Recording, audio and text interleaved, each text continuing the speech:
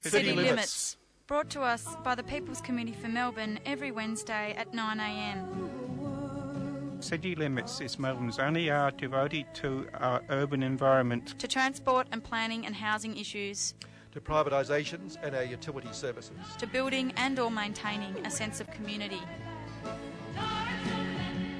855 on the AM band, if we can hear it through the noise and find it through the smog. City Limits.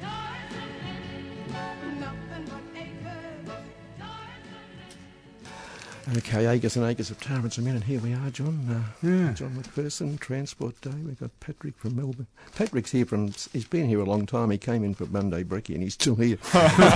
Anyway, he's moved in permanently, folks. All the other little helpers have disappeared, but Patrick, thanks for coming in and helping us. Oh, thanks for letting me sit in. And I'm Kevin Healy, and it is City Limits. It's the first Wednesday of the month, so it's Transport. John McPherson's here, our monthly transport guru. When I say monthly guru, you're not a monthly guru just once a month. No. You're a month all the month. But I know, It's all right. you know what I mean. I don't mind being a guru just that's once a right, month. that's right. Kevin. Exactly. You know, I'm not going to take offence at that. And there's not You've much said much worse things. I'll just pour some tea while saying there's not much to talk about this week, is there, John? No. This month, given there was a train accident, there's things about the tunnel. Two there's, tunnels, all have both having lots of troubles. complaints about crowded public transport. Yeah. There's heaps of stuff. So we're going to have to really let fly this morning. And firstly, though, we'll just talk about Patrick, have a cup of tea. Thank you John, very have much. a cup of tea. Thank you, Kevin. Kevin, have a cup of tea. Okay. All set. There we are, all done. And just a few other matters worth having a look at. Just last week, of course, fairly rare it happens, the Director General of Security made a public speech in which, among other things, and other things that really haven't, I don't think, received all the publicity they should have, that right-wing groups in Australia are posing a major threat and in fact doing secret military training, etc. Oh, really? All very disturbing, but it hasn't really been picked up a hell of a lot. It was tucked away in paragraphs in his story, and it got a bit of a... He raised... I didn't pick up the secret military training. All that, and... it'd be nice to see someone with a bit of, apart from 3CR, with a bit of guts in this society take it up and take them on. But anyway, that's just a by the by. I thought it was hardly a by the by, but it's worth mentioning. Also, a headline in the Financial Review this week that you'll find incredibly surprising, both of you, I think. The headline was, Casino Self-Regulation, brackets, quotes, doesn't work. Gee, who would have thought? That leaves us stunned, Kevin. Oh. Stunned. Have a sip of tea, Kev. So anyway, and of course it's being left to self-regulation, and there's currently inquiries into money laundering and all sorts of things, and some allegations made last year by The Age and I think That's right. the ABC. And, the affirmation that the best method for the regulation of junkets was the casino operators' internal controls, that's the Victorian policy. Well, that's just ridiculous. You've got to control them. And earlier... we've heard lots of people flying in and flying out that really should have been in jail. Well, the Commissioner of the Crown Inquiry questioned whether leaving the vetting of high-rolling gamblers to casinos without the involvement of law agencies offered adequate protection against unsavoury players, and I rather think she's answered her own question. Yeah, money spent. Yes, so anyway, that's that. There's a headline in The Age the day before that, in fact, Crown's $500,000 transfer to trafficker, which Crown denies, of course, but it's another story that they're pushing. Apparently fairly clearly there somewhere in the records. Interesting to see what comes out of this inquiry, of course, and see what happens. Oh, well, not very much. John, surprised to hear you say that. We've been involved with inquiries for years, and on day one you can always tell them what they're going to find. Pretty much, yes. Well, isn't what's his name, the young Jamie Packer, trying to get out of Crown now? I think he's trying to. Well, one of the inquiries is that he's selling part of it to the Ho family. That's but right. The patriarch of that family is considered to be a person of not exactly good repute, and which and might make it slightly awkward. yeah, so that's what the inquiry's about. But the other mob have now pulled out because of the coronavirus, because their Macau casinos are losing and their other casinos are losing. So there's all sorts of complications in the case now. But anyway, I hope it doesn't finger poor Jamie. I'm sure we'll look after Jamie. Lovely bloke. He was lucky to inherit his father's looks, wasn't he? The other one this week that I thought worth talking about was the fact that Morrison had no influence whatever or no involvement whatever in the sports rorts, as they're called. Right. All he did was, in the days before the election, send 136 emails about it, which he denied had anything to do with the whole thing. So obviously he just congratulated on doing a good job. Over and over again. 136 times, yeah. Anyway, that's that. This one will upset you, though, and this is really a real worry after the great role he played in the last election. Billionaire Clive Palmer could face up to 5 years jail after being slapped with fraud charges dating back to the year he was elected to Parliament. This is sad news, isn't it? The dramatic turn of events was revealed before a parliamentary hearing late yesterday, whatever day that was, it was this week sometime, by corporate watchdog, the Australian Securities and Investments Commission. 4 charges have been laid against the billionaire, including dishonestly gaining an advantage and misusing his position as the company director. Again, who would have thought, John? They are the most serious charges laid against the former MP, who is also facing criminal charges from ASIC related to his company Palmer Coolum Leisure. But a defiant Mr Palmer has brushed off the charges as politically motivated and says it's nothing to worry about. So that's good, isn't it? Yes, but still we'll wait and see. Well, certainly the Conservative side of politics should be very, pleased with Mr Palmer. I mean, clearly his $80 million worth of advertising had quite a lot to do with the fact that they're in government. That's right. And a few grants to marginal seats. That too. In country areas, that does make a big influence. The North Sydney pool is a country electorate. And the leader of the Nationals stood up in Parliament and tried to defend that, apparently. That's right. Well, he tries to defend it. He needs to defend himself. And also, another, you might have noticed this week, a McDonald's got fined. Well, it wasn't actually fined. It was ordered to pay $40,000 with no conviction, which I find amazing. But a bloke bit into his hamburger, chips, I think it was. Yeah, munching on chips. Yeah. This is the Nepean Highway, Elstonwick McDonald's. He felt a sharp pain and spat out a 25mm by 5mm jagged glass fragment along with blood. When he alerted staff, he saw an empty heat lamp box near the fries warmer. He then lodged an official complaint before taking himself to Sandringham Hospital, etc. But then a few days later, in fact 4 days later, he underwent surgery at Frankston Hospital to remove the glass because he suddenly found 2 days later he was unable to eat. He had severe vomiting, etc., and they found more glass in his belly. No. Anyway, the company was taken to court for having the glass, which probably wasn't meant to be in the chips, really. And their lawyer said one piece of glass was unfortunately left in the fries area.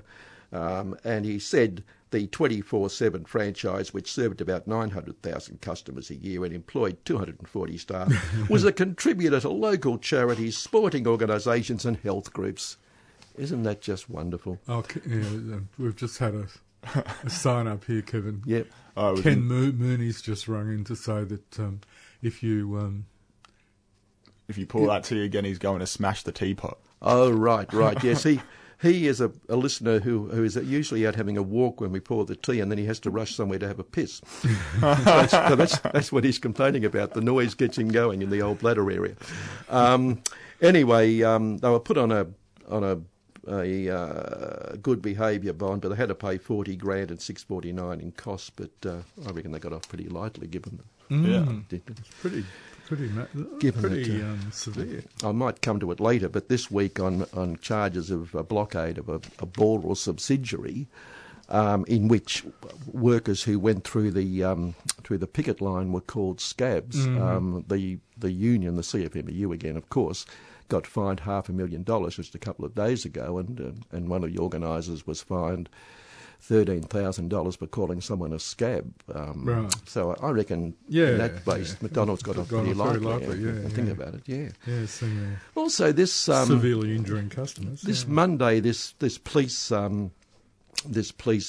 raid, or not so much a raid, the police outside the pub where they thought someone was holed up. Who wasn't. And the amazing thing is they had all these coppers. They all looked like soldiers. They even had a bloody tank there. I mean, the stuff they've got now, it's quite frightening, isn't it? It's pretty terrifying. And this is supposed to make us feel secure. For God's sake, if you saw that, you'd probably drop dead with a heart attack.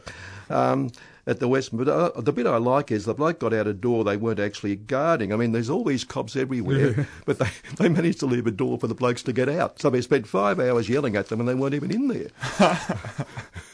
I mean, it's just... Anyway, where was this? This was at West Meadows, a pub there. A cleaner came out. She had been held up by a couple of blokes, apparently, and she got out and reported there were these blokes in there with guns, and that's when the coppers turned up. But by the time that happened, the blokes had gone. But this West Meadows, the pub is called the West Meadows Tavern. And those are the guys that they wouldn't bring in to deal with the Gargasoulis incident. No. They were right.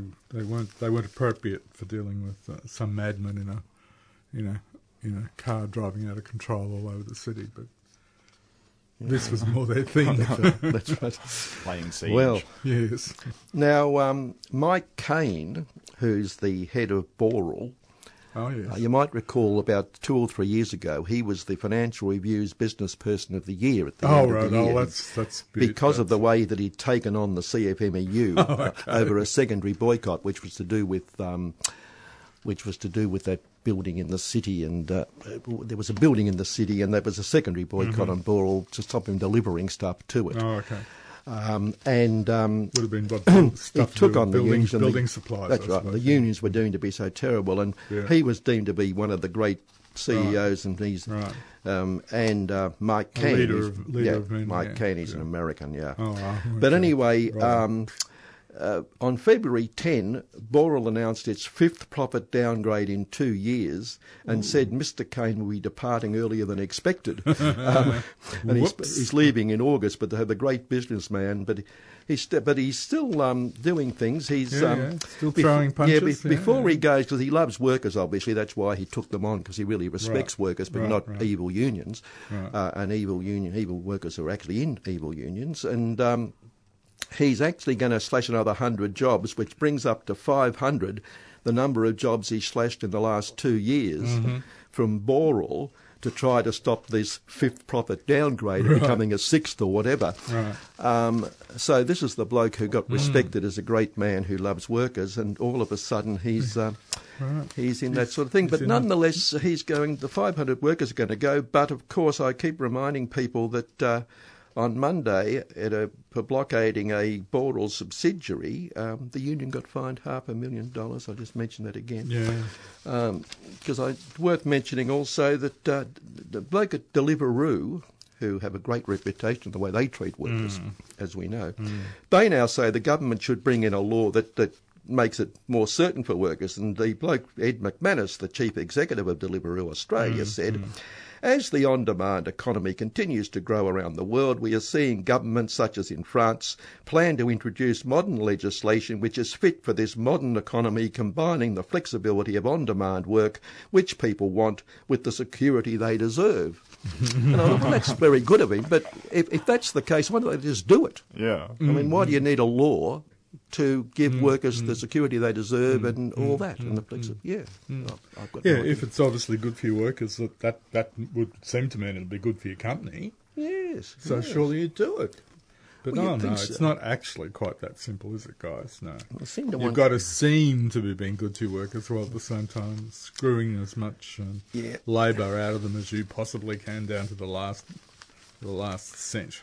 Yeah. And as of this week, former staff from the Heston Blumenthal-fronted Dinner by Heston are still fighting to be paid their final 2 years' salaries. Wow. I remind you, by the way, that the CFMEU got fined $500,000 as people calling people scabs. Just mention that. And some of these wage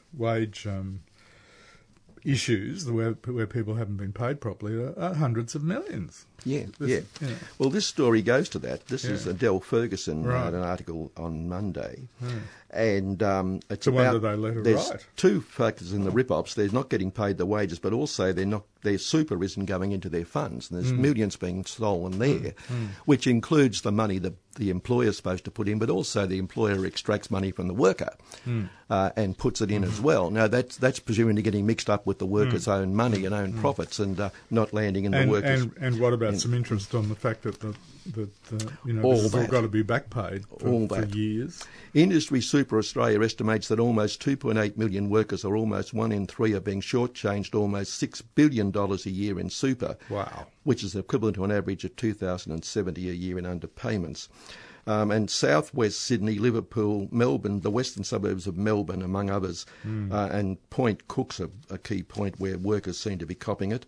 And the construction industry is one of the ones where a lot of the underpayments are occurring. True. But there's one awful story, and it's a bit of reading, but I'll do it because I think it's such an important one. The following case epitomises why the system needs changing. It involves an electrical contractor in Queensland with more than 30 employees.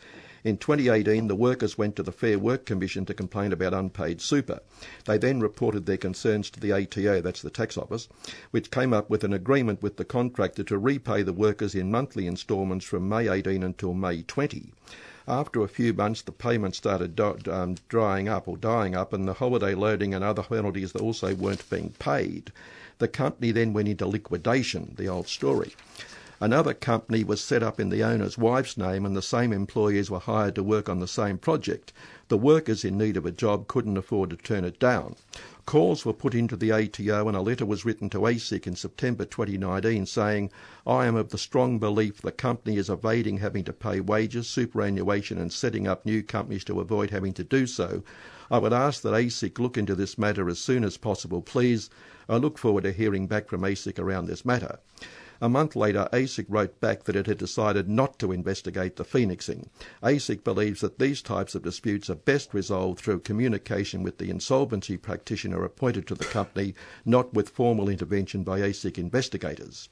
The old company was put into liquidation and the new company continues to trade. The workers never received their super entitlements, and they are now worried that the new company is set to rip them off afresh. Yeah. It's pretty awful stuff, isn't it? Well, obviously the so-called regulators haven't got enough power. They haven't got enough or the work, desire, by the sound of it. or enough operators to do the job. Anyone else want to top up? Oh yeah, Patrick. You're right over the equipment. Right. Sorry about this, Ken, but you're going to have to put up with the dribble. That's it, Ken. That's right. You can't smash the teapot from where you are. Thanks, mate. Much. Right. Yeah, it is classic. You have regulation in sort of, you have the name, but you don't have the strength or inclination to actually carry it out. Well, the federal government last year, when Kelly O'Dwyer was the minister, was making half-hearted comments about, solving this phoenixing problem, because it's a long one. And I mean, you get it also in compensation cases, injury cases, where workers are injured, owed lots of money, the company folds up, reopens and something else, and they never get their compensation for their injuries. And it's an ongoing problem. Yeah. But as I say, call someone a scab, $500,000. Yep. Yeah. Well, that's fair enough. Yeah, it's a classic case of don't look here, look over there. Whatever. Yes. The other one, of course, this week is that on the other side, those who don't believe in socialism keep calling out for more and more government grants. And in the coronavirus situation, the government's now saying it may put money aside to help businesses that are suffering. Now, I'm not sure why that's the responsibility of the public purse at all. I mean, if they believe in laissez-faire market forces, well, let's believe in laissez-faire market forces. Well, you've got to always temper these policies with mercy, Kevin. Yes. And small business always needs plenty of mercy, you know that. The quality of mercy strains the public purse by the sounds. But anyway. Oh, dear. Yeah, it's a funny old world. And now they're actually, the front page, the opening par on the front page of yesterday's Fin Review P1 story. Peak business groups have demanded's the word, the government use the economic downturn being caused by the coronavirus outbreak to unveil a significant investment incentive in the May budget. So they want to invest, but they want the government to put up the money by the sound of it, which is all very good. But it's just ongoing, isn't it? In their defence, it does seem that the poor old Reserve Bank's done all it can, hacking interest rates back to virtually zero. That's right. And everybody, I think everybody else except the government is screaming that the government's got to do something on the, is it fiscal side? I don't know, anyhow, actually spend money. Yes, that's right. And admit they're not going to get their budget surplus, which they're so keen on. Well, the bushfires made an end of that, didn't they? Yeah, but I think they've been holding out a small hope. Even last night on the interview on 7:30, Morrison was still not quite acknowledging that all that was a cost of not doing something about climate change. He wouldn't quite come to that. Oh, of course not. No. Yeah. Anyway. No. Okay. Apparently, Lee Sales gave him a bit of a. Yeah, a bit of a going over. She did. That's good. Yeah. I rarely watched that show, but I just happened to turn it on last night and flicking through. I think it was on. So He got a bit miffed. Yeah, we did. Lovely, smiley Mr. Morrison got a little bit irritated. That's good. Sorry to see, poor Scott. Yeah. Good bloke. He did a great job as Minister for Concentration Camps, raise a wire and sink the boats. We tend to forget that. Yeah, he was one of the worst of them. He set the tone for nasty. Yeah, for Dutton's carried on, but Morrison was pretty nasty too. Yeah, well, they all just as nasty. There hasn't been a non-nasty one I can think of. And also, Victorian taxpayers will pay $200 million to a privately owned paper mill to try to shield workers from a state ban on native forest logging. The secret deal between the Andrews government and Australian Paper in Maryvale, owned by Japanese company Nippon Paper, has been struck to secure, etc. The company, Australian Paper, said it supports the Victorian government commitment. Well, I bet it does. They've given them all of this money. Regarding the long-term transition of our operations to plantation-based supply, we appreciate this process will take time and remain open to working with government, a spokesman said. Well, that working with government means putting your hand out and taking the money. Open pocket. Now, some people can be quite unreasonable, though. Tim Pallas, the Treasurer, said he's helping the 30-year transition. But listen to this for being totally unreasonable. My Environment spokeswoman Sarah Rees backed a shift to plantations but questioned never-ending public subsidies. Taxpayers subsidise the logging, now we subsidise the company to buy the subsidised logs, she said. If the government is going to hand this much public money to a foreign-owned bill, we should get our forests back in the handshake. And it's interesting, we raised that when the government introduced the fact that it was going to finish logging by 2030. We're saying, well, at that stage you gave them an extra 11 years to tear down the forests, and they were still complaining that wasn't long enough. But at that time, the pointed out the reason why they gave them till 2030 was because there's, in fact, a contract with this company, this paper company we're talking about, till 2030 to be able to use native forests. And so it's really fulfilling the contract that the government, I don't know which government it was, has signed some time ago with that mob to work till 2030. But surely they should just say, well, bad luck, we'll tear it up or something, because you're tearing up the forest. Especially sad for those beautiful old trees to be turned into just pulped into paper. In the Tarkine in Tasmania, that's just turning into chipboard. Like they're not even building anything, or it's just nothing. No, not being used for anything. And the Tasmanian government's easing all the restrictions at the moment. You do wonder whether it would just be a lot cheaper just to pay all the workers a decent wage and just say, here's your, $50,000 a year, and whatever. Well, for all those industries, coal and logging and things, you've got to have a transition program, but you don't, it has to be a proper transition program, not just hand the company all this bloody money. And in fact, the company should be funding the transition because they've made millions out of the workers over years of logging and taking the coal. Well, of course, there's all these leftover coal mines all over the country and other mines too. And often the agreements were signed, 30 years ago that the company will repair the damage after they've finished mining. And in so many occasions, it doesn't happen. No. That's another ongoing problem. The rehabilitation of the mines is just left to the public purse. Yeah. Yep, and just before we go back to transport, John. Wow, transport. That's right. Let's get there, Kevin. It's just worth reading the headline. Again, in the Financial Review on whatever day it was, last Thursday, Rio to spend $1 billion on climate. That's US dollars. Right. And I thought, well, may they well, because they've spent and made a hell of a lot more out of the climate for years and years, damaging it much more than $1 billion US in the damage they've done and what they've taken out of it in terms of profit. So I'd want to see some detail too about what they call climate spending too. I'm afraid forgive my cynicism.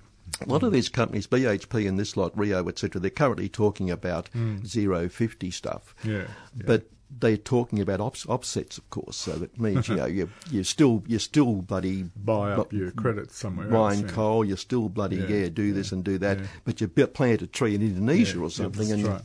Another one interesting thing that's happening though is lots of mining projects, and some owned by the big guys that are a bit remote are deciding that it's much cheaper to generate their electricity locally from solar panels and turbines, and have put in big batteries, and that will be cheaper. It won't only be better for the environment; it'll be much cheaper than hauling in the diesel fuel, which they've often got to haul, 500 kilometres and things like that to their mine site. So they're suddenly discovering that it's worthwhile going green. But I wish somebody would tell Angus Taylor the same thing. Because Angus is turning out to be a bit of a roadblock. Yes, I think there's some hedge you can't get anything through. That's right. Yeah. Well, I'm sure you'll talk about it next week on energy. No doubt. We will. Yeah. Okay. Look, let's take a break. We'll come back and we'll actually talk. Wait for it, John. Transport.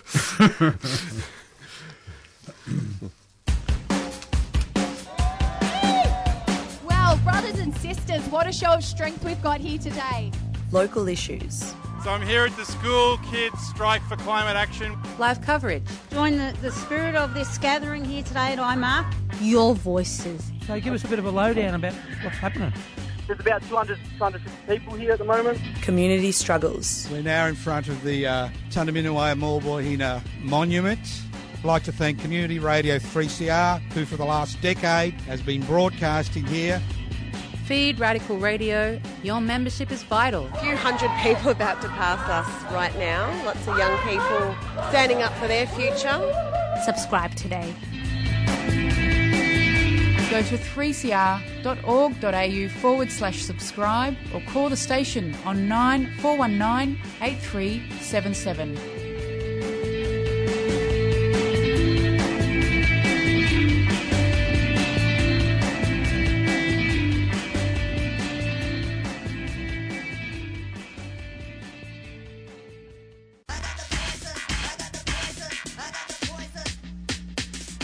Underneath the ground at the Olympic Dam mine, there is an old sleepy lizard.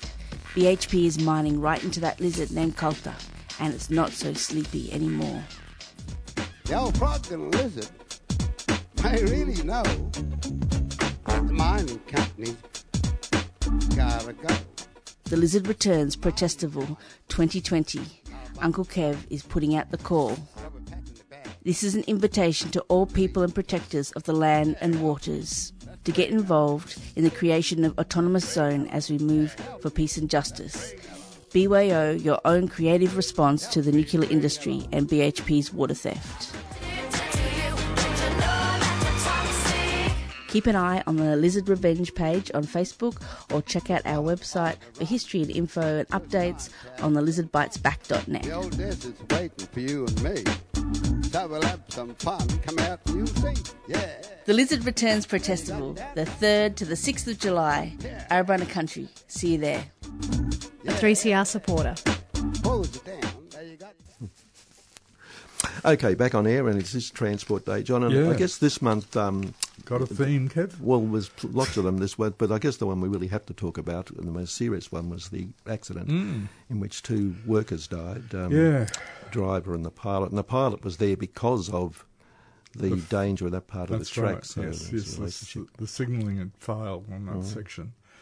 And that meant that they put an extra person in the cab who was to guide the driver through that section where the signals were what they call dark, and they weren't operating.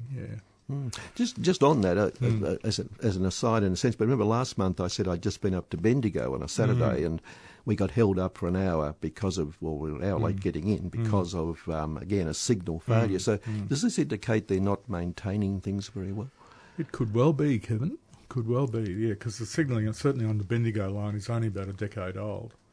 So you have trouble thinking that it shouldn't be breaking down. It really shouldn't.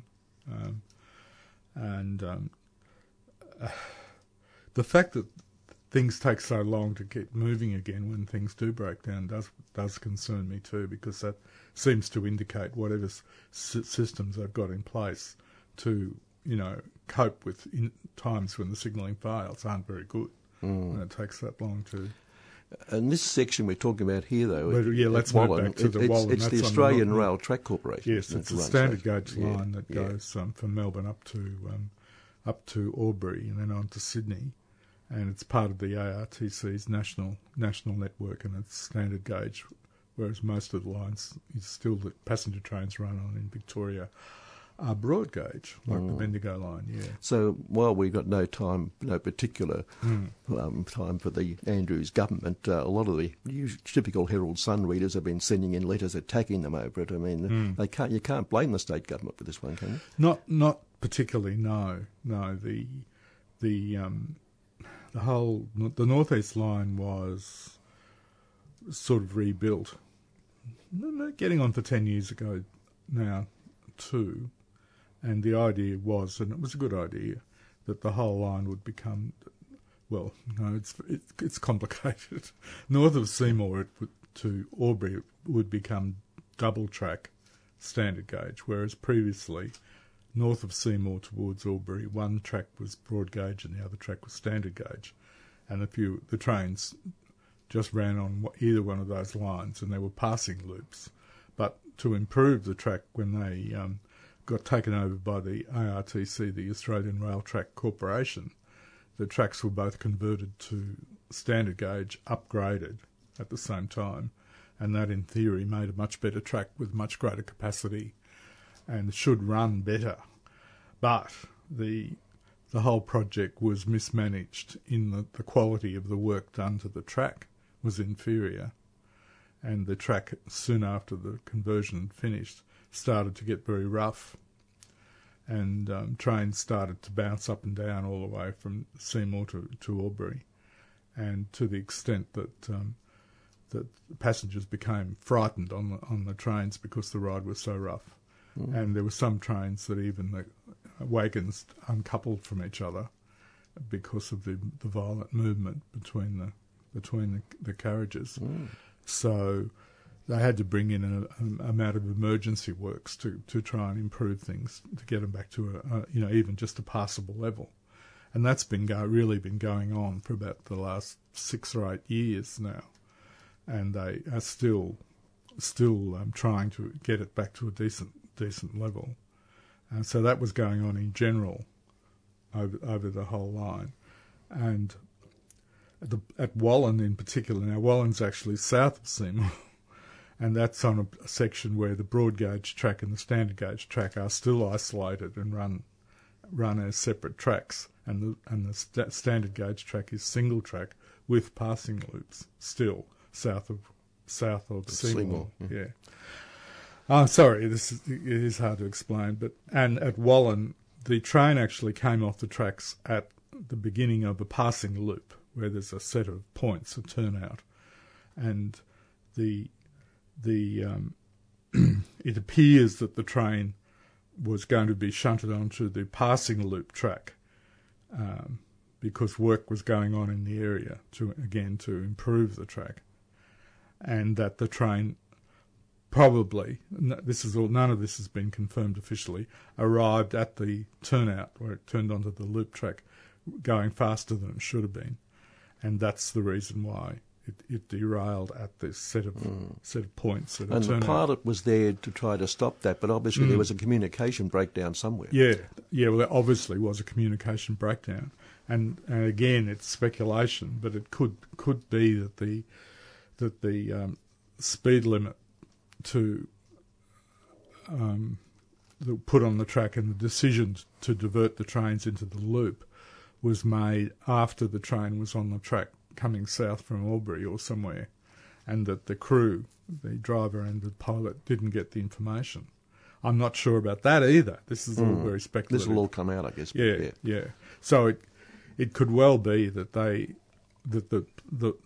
pilot didn't have the information and should have had the information. Mm-hmm. This really was, this is really what the pilot was about, having the information that things can change at short notice because of this work going on the track, that they came to the divergence where the loop was and found themselves going too fast, and that's quite likely the reason why the train then derailed on the turnout, and the locomotive then buried itself in the ground, I think, and rolled over, and that was enough to kill the crew in the cab.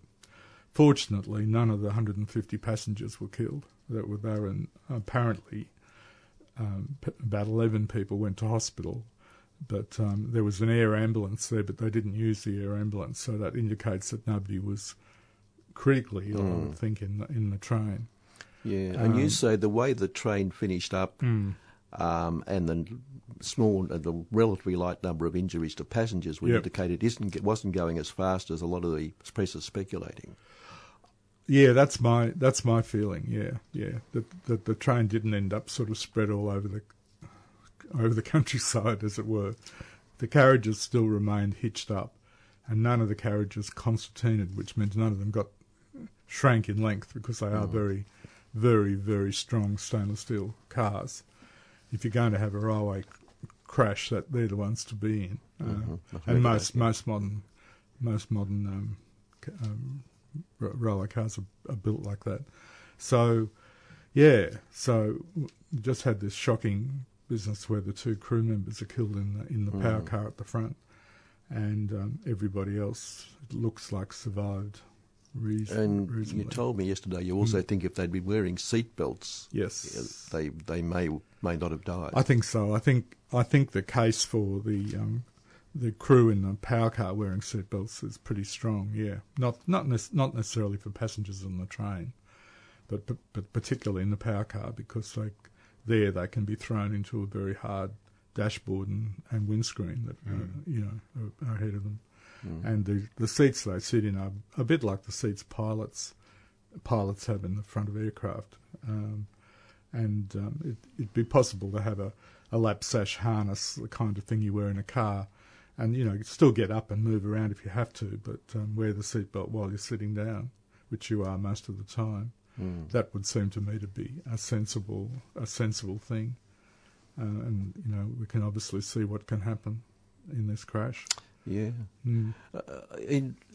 Two people died, so you can't say there's a positive in a sense. But the fact that it made such news, it was page after page in the tabloid media, it was on all the news service, went on for ages, still going on to some degree, would indicate that it's a very rare thing for people to be killed in public transport. If two people had died on the roads, it would have been a paragraph at the bottom of page 20 somewhere. So in that sense, it shows that this is a rare occurrence, and public transport generally is pretty safe. Yeah, it was. I was surprised at the degree to which the popular press seemed to think it was worth page after page of information, because in a way, as I've just indicated, a lot of it's speculation about what really happened. There is a black box similar to what's in aircraft that they can download information to actually establish what speeds the train was doing and whether the brakes went on and things like that. So they will be able to work a lot of that out, even though the crew, of course, as we said, they're dead. It does indicate travelling by train is probably the safest way to travel. Interestingly, aircraft flying is actually safer, which always seems slightly odd, but it is, and I think that's based on a per kilometre distance. If you divide the number of people killed by the kilometres covered, aircraft are safer than trains, but trains are very safe. Yeah, right. I think I'd rather, but never mind. No. But remember, we did have that very bad crash at Korang. Yeah. In northern Victoria when a semi-trailer pulled in front of it. No, it drove into the side of the train. Yes. And that killed 11 people. Was that 15 years ago? Yeah, about that. But that was also, though, caused not by the train, of course, but by a road vehicle. And there's been a lot of action from state governments since then to try and improve level crossings. And that's certainly a good thing, because level crossings are the most vulnerable point on the whole rail system for accidents. But no. Well, this happened at a turnout, where the passing loop started, and interestingly, at that point, the actual turnout itself had old-fashioned wooden sleepers, and still underneath that, whereas all around it were concrete sleepers. Now that meant that the turnout was a weak point in the track, which meant that it may have been, they might say it's a factor that made it easy for the train to derail. So even if the train was going faster than it should have gone, it takes a fair bit of extra speed to derail the train. But it would have been easier for it to derail because the timber sleepers wouldn't have held the track together as well as they. And if it's making a sudden turn, it wasn't prepared for. Correct. That can come into it. Yeah. That comes into it. Oh, that's the issue, because it's being jerked around into a tight turn at higher speeds. Is that area of track reopened now? Are they using yes, they took, I must say, about 6 days to reopen it, which was a long time. In the olden days, when trains were really important to the economy, they would have got it opened in some form in 24 hours. But now it was done very, very carefully and took a long time. Yeah, there were cases of trains from Sydney to Melbourne. This is freight trains being diverted. Would you believe they had to go via Broken Hill and Adelaide? Wow! And come back from Adelaide to Melbourne to arrive. So that would have added 24 hours to the trip easily. But that was what had to happen for that period. So there would have been quite a lot of goods diverted from trains back on the road during that period as well, which is never a good thing. And there would have been a lot of stuff transshipped, around it by road. But there wasn't another convenient standard gauge line to divert things to. And that's the way it is in Australia. The network's pretty limited, So I guess inquiries will come up with some sort of solutions. It'll take time. They're saying there'll be a preliminary statement of facts or something will come out in about a month. And that'll there's an agency that deals with transport crashes and things, not only rail, deals with air and shipping, and I think, not sure about road, maybe possibly some big road crashes would be considered too, Yeah, all right. The airport rail, we've talked about it many times, but it's in the news because they've got the mayors of Geelong and Wyndham carrying on. There's a whole group of people want more tunnels. There's suggestions that if they put it through the metro, it's going to slow down, and of course, big business wants direct, fastest route possible, and regardless of what people have to pay to get there, of course. But so there's still a lot going on around it. It sure is, yeah. Well, it's been very interesting that the mayors have got concerned, because they're quite right. If there isn't enough capacity for trains to run fast from Southern Cross out to Sunshine, there's no way to get fast trains to the airport or faster trains to Geelong and Ballarat and Bendigo as well. And if it's all tried to be done with the current tracks, they'll definitely get quite congested in peak hours. Well, they're saying they want to, along with this, they want to have better services on those regional lines. But interestingly, what does better services mean? I mean, in peak hour, the frequency of trains is pretty high on those lines. If you were to continue running something like the peak hour services all day, you'd be getting pretty good services. And see, the Geelong line is now getting a train during the day, Monday to Friday, every 20 minutes during the day. That's very frequent. Yeah. But they're not fast. We get that on the Upfield line as well. Well, you do, Kevin, and you're very grateful, aren't you? Yeah, we are. Sometimes if it turns up. See Kevin started gritting his teeth, folks, at that moment. But the frequency, I don't think, is the issue. But I think the part of the problem I think we have here in Victoria in our thinking is that we're not thinking about running bigger trains with more capacity rather than more small trains. And so every time they think about more capacity per hour, they think, we've got to run even more trains. But you see, it doesn't matter whether the trains are 6 cars long or 12 cars long. The issue then is the platforms that can handle them, which they can't at the moment. But quite often it's much cheaper to start running the same number of bigger trains rather than running more smaller trains. So at the moment, about 6 cars is about the maximum that the trains are run, and that's with the velocity rail cars. But there are plenty of places in the world where 12-car commuter trains are the norm, not 6-car. Places like Canada, places in Europe, it's not quite normal. And we seem to me to be stuck in this small train policy, which is maybe one of the reasons why getting more capacity seems so expensive. Well, there's also an argument the government's saying they might run it through the metro, but people are saying, well, that means the other trains in the metro will be slowed down and it won't create the benefits they say it will. Is that a valid argument? Well, it could be, but you've got to see how well these things are run.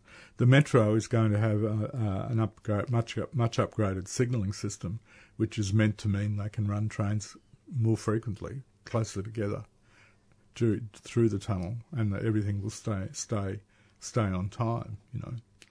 And that would mean they should be able to run 24 trains an hour through the metro tunnels each way, and that's a train about every 2.5 minutes.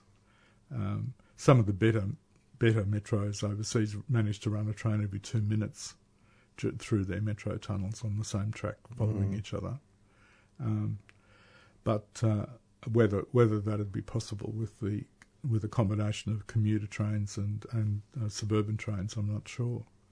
Certainly, the ideal would be a tunnel from Southern Cross out to, say, somewhere in the Tottenham Railway Yard that gets under the difficult part going under Footscray and under the river and comes up in the Tottenham Yard and then goes on from there to Sunshine.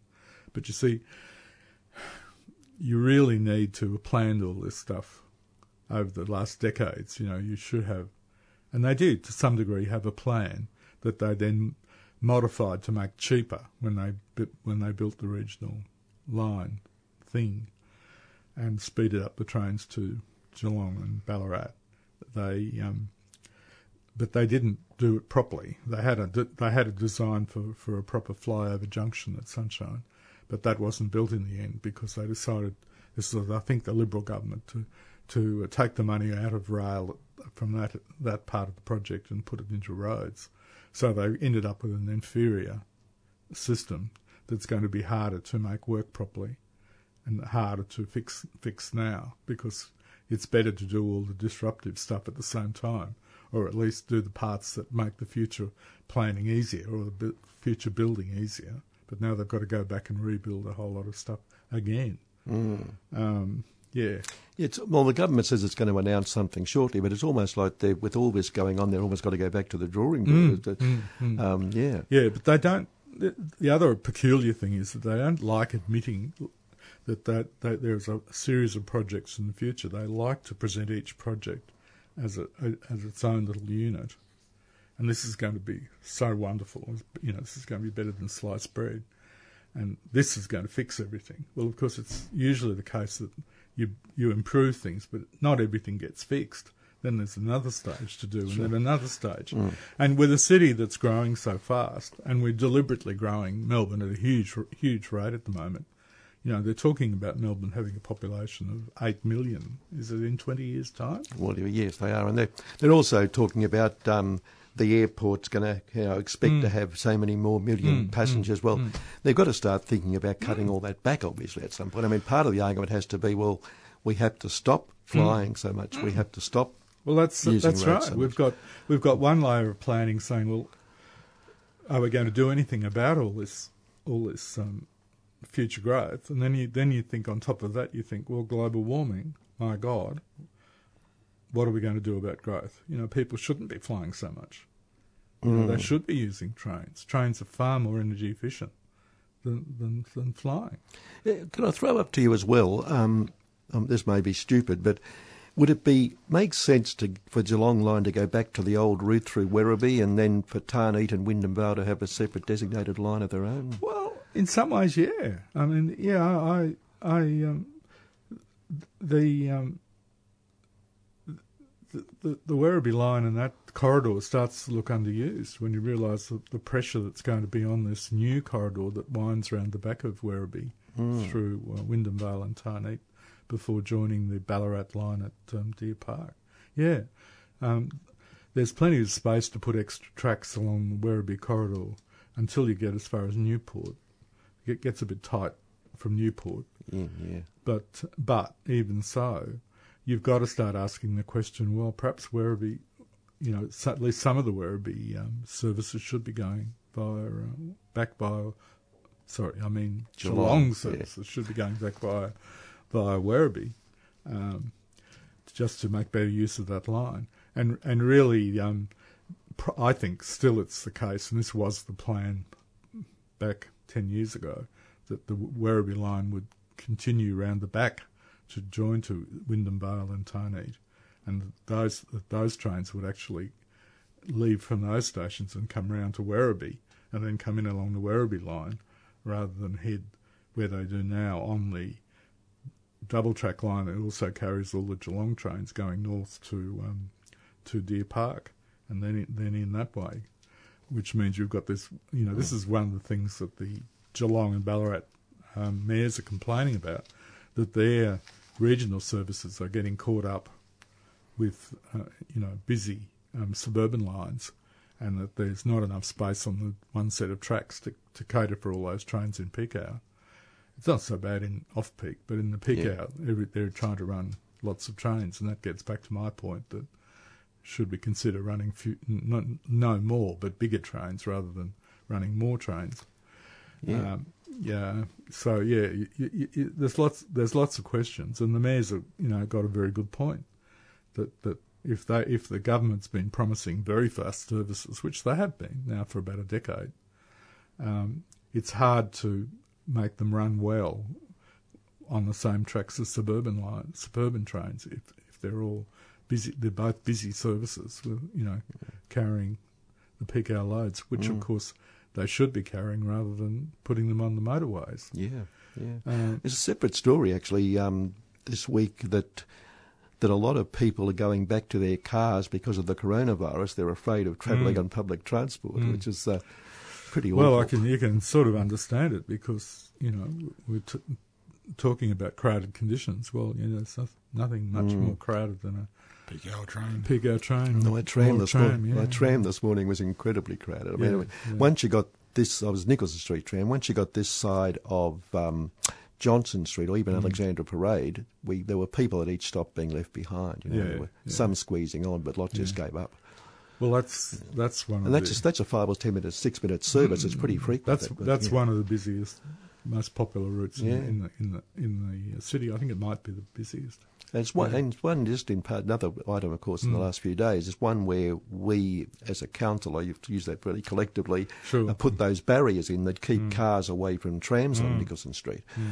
And that was many years ago now, but they're now talking about doing that in a lot more places this week. So that's a bit of a breakthrough. I think so. Yeah. I think it's at least, especially in the inner city, it's got to, the issue's got to be confronted. Sorry, guys, if you're in a car, you're really second or third on the list after, perhaps fourth, after public transport users, bike riders and pedestrians.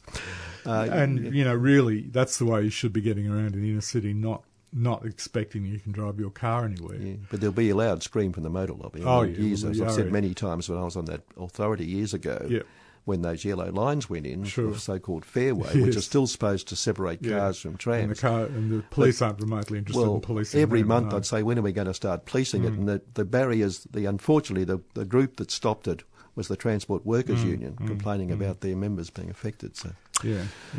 Well, that's going to be an ongoing issue, but I think it's got to happen. The number of crashes where cars are turning across in front of trams is just ridiculous. Well, the figures are given, and I haven't got in front of me. Got the so I think people more and more are so in their little capsule in the car, just focusing on their audios and their... Speaking of bicycles, they're talking about new bike paths as well, but there was an item on this morning's Brekkie show here on 3CR in Geelong, and did you hear it, that they've put in, I've spent a hell of a lot of money on new bike paths in the city, new bike paths which slow down traffic. But the traffic is so complaining, they're now considering spending the same amount of money to take them out again. It's just ridiculous, isn't it? Geelong's a funny place. They have great difficulty even putting public transport in their main shopping area. There's always pressure that those wretched bus services should be put somewhere out the back, because they're taking away car parking spaces. Geelong, how many? 100,000 people Geelong got? At least. I'm not sure. But 300,000. It's a very big city, and the bus service at the station's very good. They behave like some little country town. The service to the station is very good on the buses. The buses use... I used to coming back from the coast the other day and got the bus into Geelong and the train. It was during the middle of the day.